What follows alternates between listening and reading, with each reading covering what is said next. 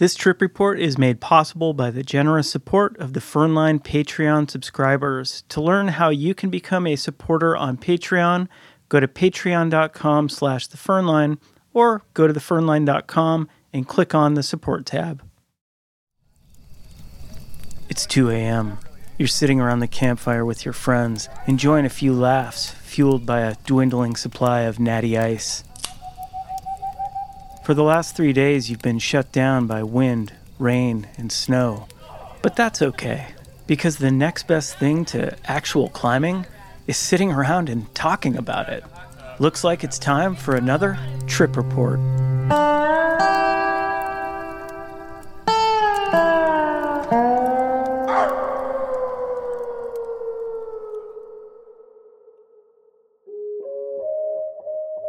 The Western Chugach, the mountains surrounding Anchorage and the Mount Sioux Valley to the east, are a veritable playground for hikers and climbers. Although the rock is predominantly poor in quality, these peaks are striking, sometimes rising 5,000 feet from the valley floor, with a variety of snow and ice lines penetrating their faces. Historically, these peaks have been scaled by mountaineers of all skill levels, but in recent years, skiers have started exploring some of the larger objectives, and one of the most sought-after lines is the North Couloir on Mount Rumble. Resembling a lower elevation K2, Mount Rumble rises nearly 5,000 feet out of the headwaters of Peters Creek Valley, its symmetrical walls forming an almost perfect pyramid. The North Couloir snakes its way up the mountain and is consistently 40 to 50 degrees for almost 4,500 feet. Suffice to say, it's an epic climbing or ski line, depending on conditions, of course.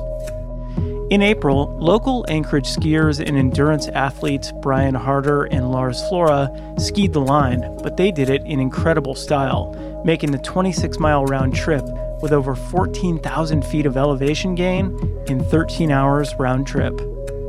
I recently caught up with Brian to hear about the experience, what he learned along the way, and some future objectives he might explore.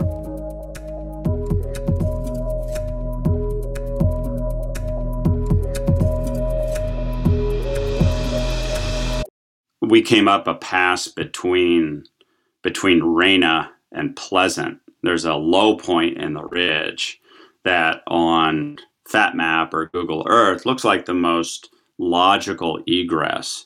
Some people have gone through Bombardment Pass, and it takes you quite a bit further up valley. And I've never been through that. I know people ski tour through it pretty often, even on skinny skis, just doing the big loop down to Peters Creek. But I wanted something a little more direct. I knew that this day was going to be a beatdown, Yeah. And I honestly questioned whether or not I had missed the opportunity due to an accumulation of birthdays. I just wondered, do I still have it? Do I still have the desire to do this? But, when you ski up, you already gain 5,000 feet before you even drop in.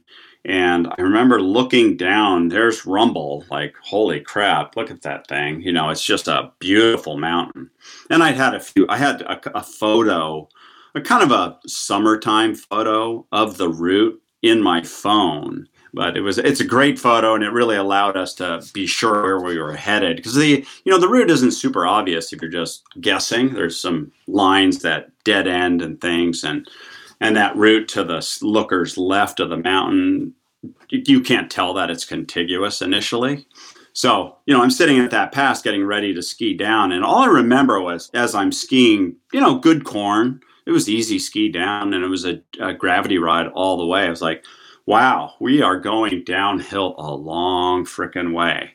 And it just went on and on. And then you get to this, like the terminal moraine of whatever lived in that valley. And then you drop onto Peters Creek proper, and it's flat for a couple hundred meters across. And I got this sense like, okay, we are on the dark side of the moon, right?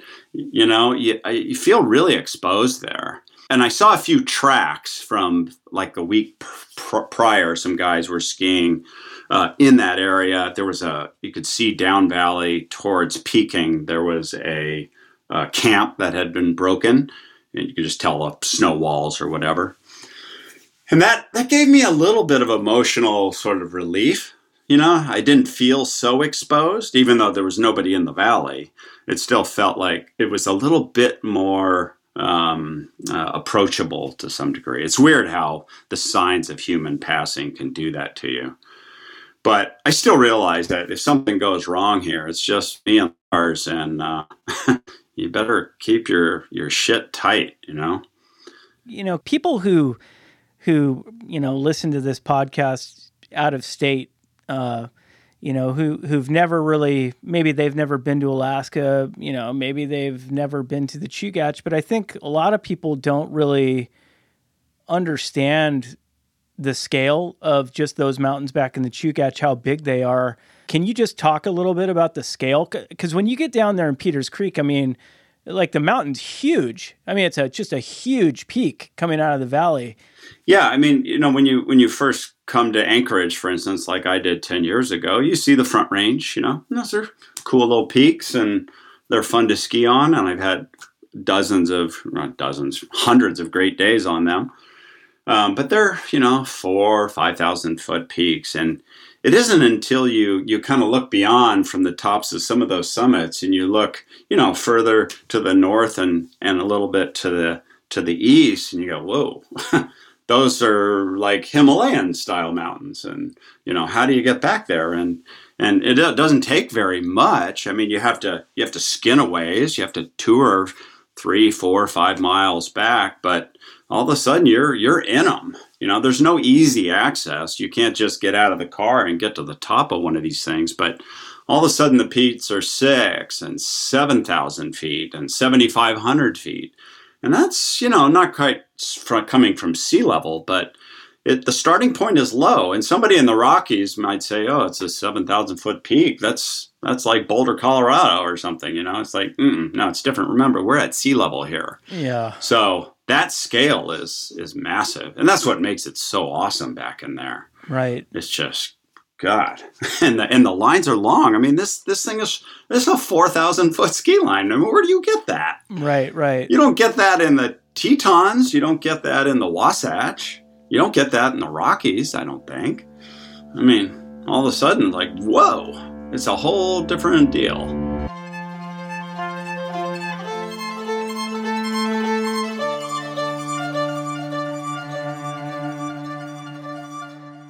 You get onto Peters Creek, the coverage is fat down there. There's a few alders sticking up and whatnot, but you're almost above tree line there. And it doesn't take but one little bench of 200 or 300 feet, and then you're definitely in the full alpine. And so you just skin up a little steep step off of the floor of Peters, which is pancake flat. And then, there's some big sub peaks to your right. And you're just, I don't know how long that took. Probably less than 45 minutes, just skinning up from Peters Creek. And then you get into a high ascending contour towards the business, which is that massive north face of Rumble. And it looms. Oh, like it almost feels like it's overhanging you, Yeah. like you're in the shadow of this thing. And, it's intimidating. You just know that you've already climbed, 5,000 feet, and you're about to start the thing you came for. I forget how far we were into it, 3 or 4 hours or something. Which is pretty damn fast, honestly. Yeah, we made good time for sure. And it's funny, just a little side note on that. Lars does not have a light setup. And he had, like Solomon shift bindings on a pretty big pair of heavier skis. And I said, dude, that's not going to cut it. You are going to be hating it.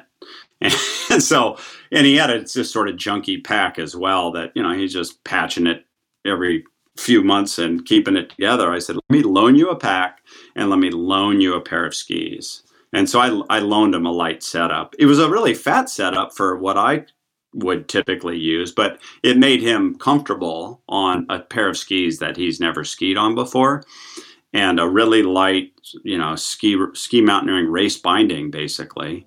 And Yeah. So he was much happier as we approached what was going to be a real ass kicking, which is booting up that face.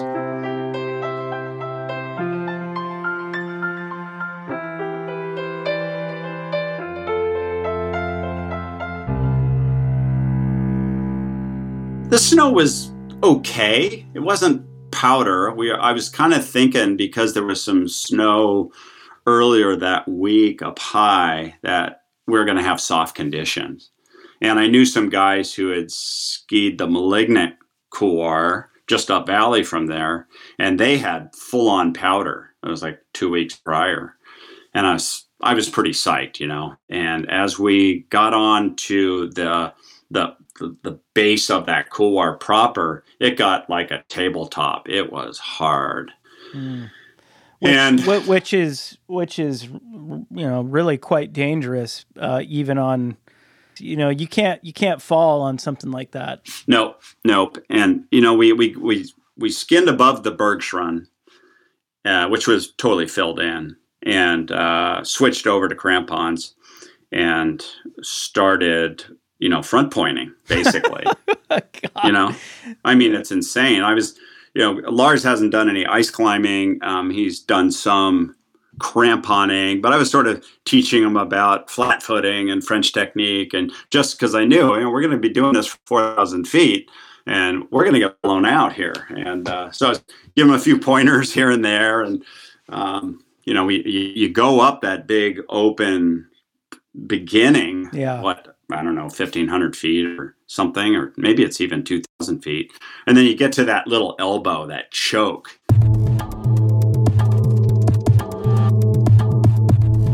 I was aware of that quality of that face because the photograph that I have was, like I said, a little bit later season, could have been summer. And you can see that the sun catches that upper part of the face. Yes. And it catches it right at the elbow.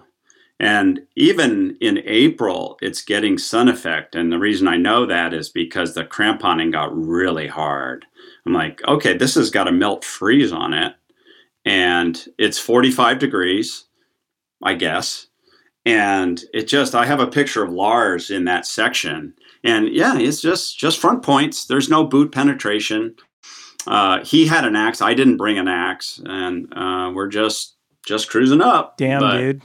It sounded, it was way different. And I was literally questioning whether I would ski it. I was just really nervous, and it just felt so serious. And no, you can't fall, like you said.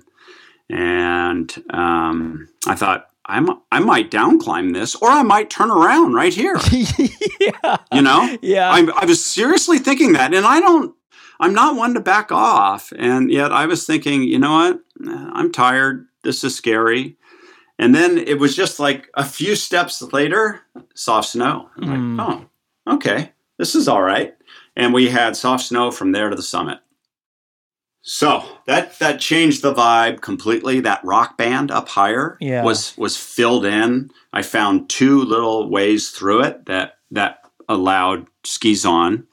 The second way I discovered on the way down, and was actually better than the way we climbed up.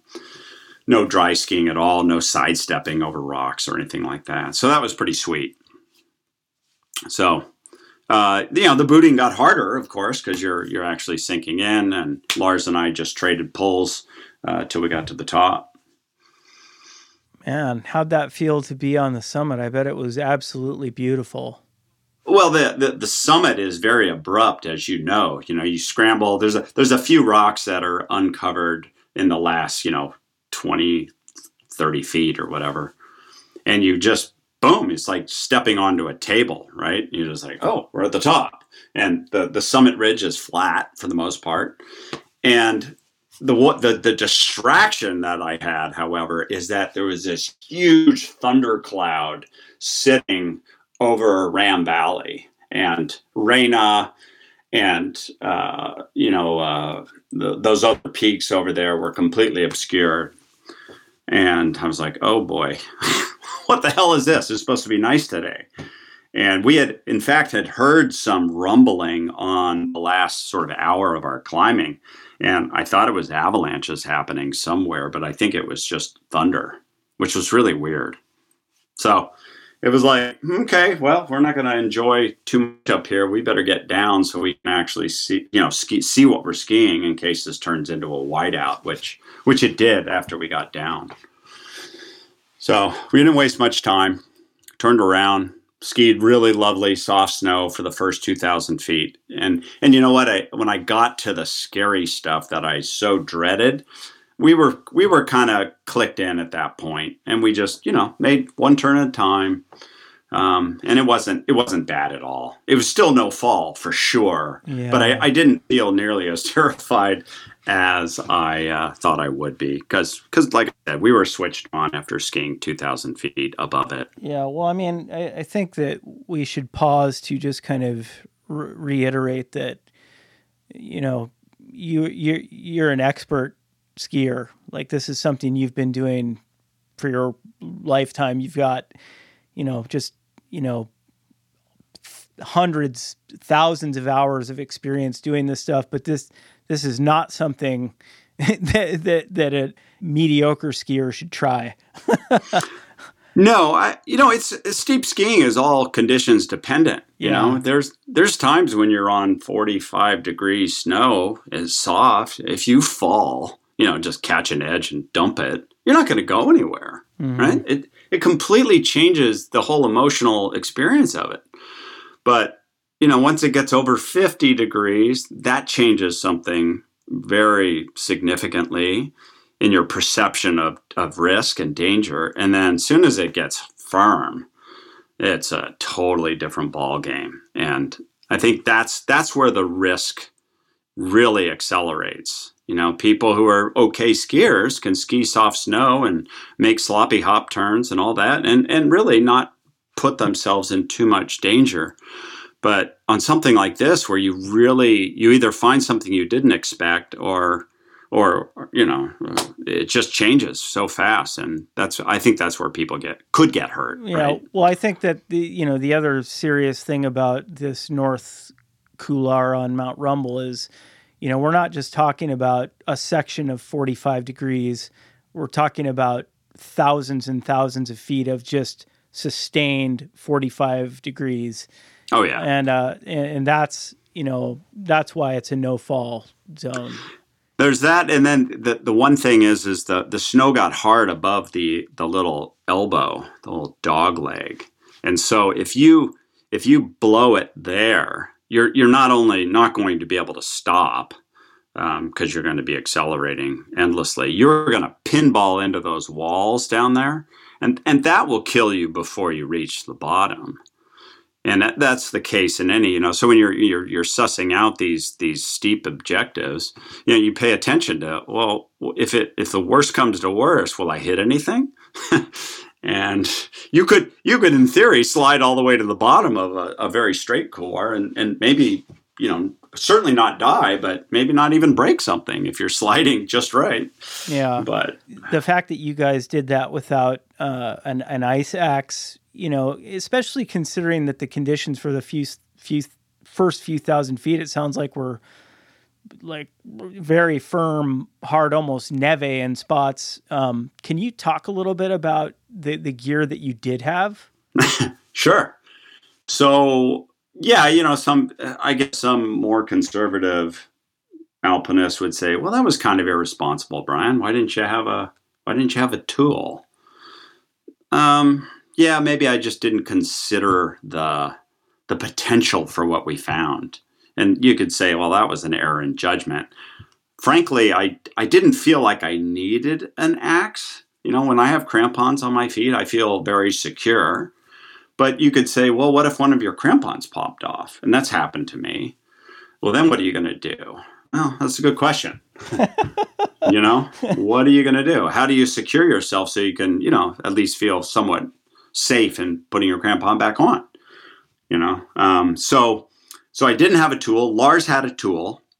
I had 84 underfoot, very light Swiss skis made by a company called Movement. And Lars had a pair of DPS 99s, so a big powder ski that happens to ski hard snow pretty good, actually, just due to its shape. And I had very light boots. I had a Scarpa, what's it called, a F1 LT. So nearly a race boot, not quite, but about 1,000 grams. And Lars had a bigger boot, a Technica boot that was more substantial, definitely a 4-buckle kind of thing.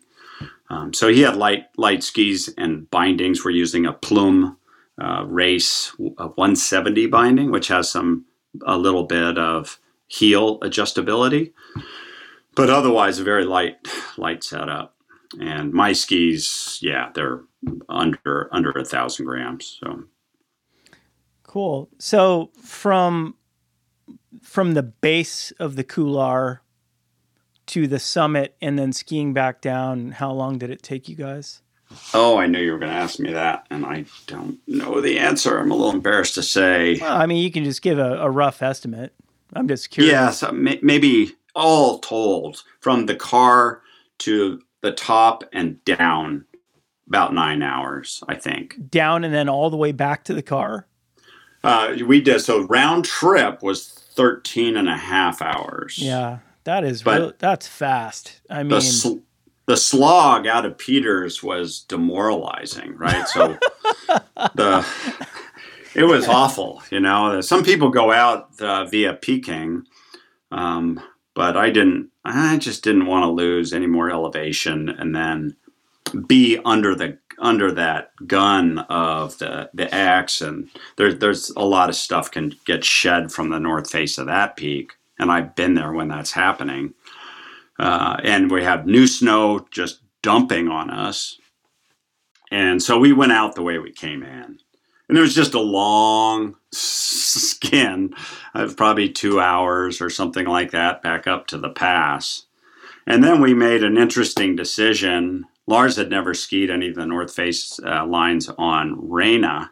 So from that pass, it was a quick 20 minutes to the top of the North Face of Reina. And that allowed us to ski out falling water, which has a better egress than Ram does.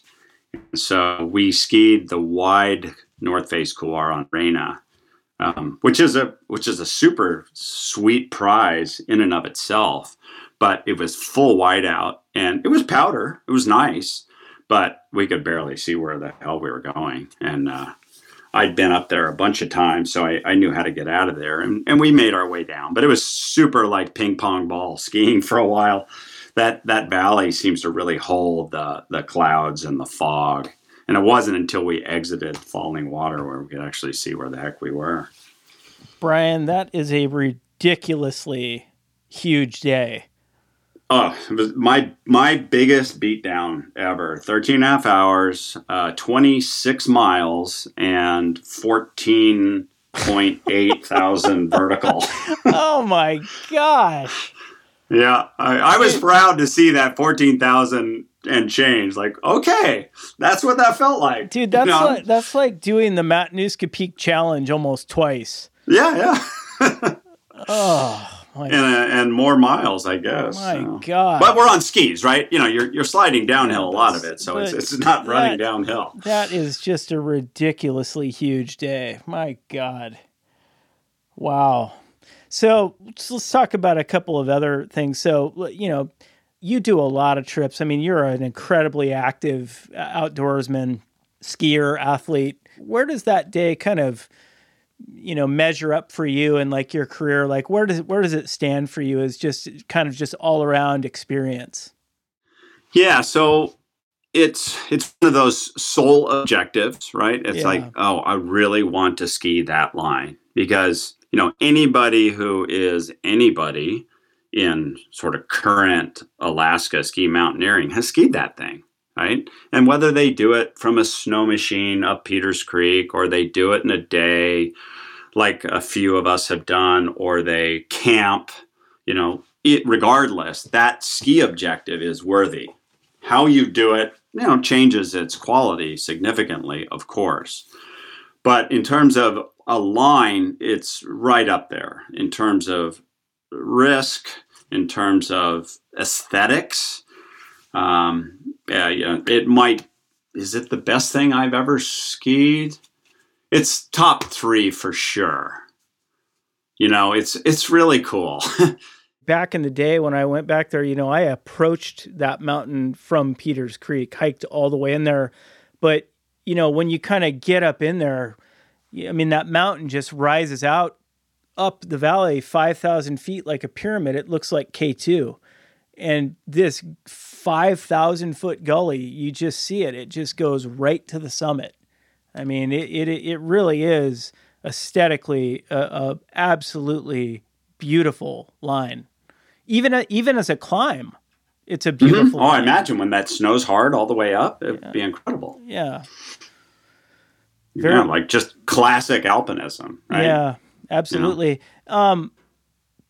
Without giving away any secrets, what are some other things that you would like to maybe do locally here in the Chugach? Well, the malignant couloir, for sure. That thing, you can see it from all over in that part of the range. Is that coming off the kind of northwest side of Benign? Yeah, that's that big sort of upper left, bottom right slash, and it has a little curve to it at the bottom. It's really beautiful. And like I said, I've looked at it for years and thought, wow. But it's so far back. It's like Rumble and then another, I don't know, hour of the approach. I think it's further than it looks as you turn on to Rumble, you can see it right there. It's just sitting in front of you. And of course, from the top of Rumble, you look right at it. But it's another a bit further. And I don't know if anybody's done it in a day. I think most people have camped somewhere, but I can't say that for sure. Mm-hmm. Have you thought about potentially skiing the Shroud on Bellicose? Oh, yeah. That was the other one I was going to mention. So Sam Johnson and Ryan Hokinson have both done that. And they did Rumble as well. They snow machined in and made it a much more civilized adventure. Yeah. They were there for the skiing. Absolutely. Yeah. And I don't think they had perfect conditions on Malignant, but it was pretty darn good. And their pictures are absolutely captivating. I was like, oh my God, that looks like Chamonix, just like on the Aiguille or the Court or whatever, it's just incredible looking terrain. Mm-hmm. And then, a couple guys skied it 2 weeks before we were there in powder, just wallowed up the thing. And then just ripped it. And they were both really good skiers. Eric Dahl and his partner, Ryan, I can't remember his last name, but they had a great day there. Very jealous. Any other objectives? Yeah, Alpenglow. Oh, yeah. Right on the arm. Yeah. That was one of Lars's objectives this year, and he did it. Oh, and cool. had a great time. It's one of those. It's a very interesting approach. Obviously, you got to go across 6 Mile. You stare at it every time you drive south. It's just you're like, oh, when am I going to ski that? And now I know somebody who has. So maybe next year we'll get lucky. And I think we're getting back to the Peters Creek zone. I think I'm probably going to drink the forbidden fruit and ride a snow machine in there at some point to do it. Well, you know what? I think you've earned it. Yeah, that's a very subjective call, and maybe we'll get some thumbs down because I just said that out loud. Because I've been historically pretty against that kind of approach, but I'm more indoctrinated now into the Alaskan way, and sometimes it seems appropriate. Let's just ride in there. So I might do that. All right, well, thanks for hanging out with me today. I hope you enjoyed today's trip report, and I hope you got some inspiration out of Brian's climb and ski of Mount Rumble. Going to have another trip report coming out in a few weeks, so keep your eyes and ears peeled for that. And then in the beginning of July, I'm going to release a more in-depth feature that I've been working on for the last couple months. So got some awesome stuff coming out here in the near future. Don't forget to leave a review for the podcast if you listen on Apple Podcasts or Spotify. And if you enjoy the Fern Line, make sure and become a subscriber over on Patreon. You can also support me by picking up some of my original music or some merchandise on the Fern Line website. All right, take care of yourselves. Peace out. Catch you next time.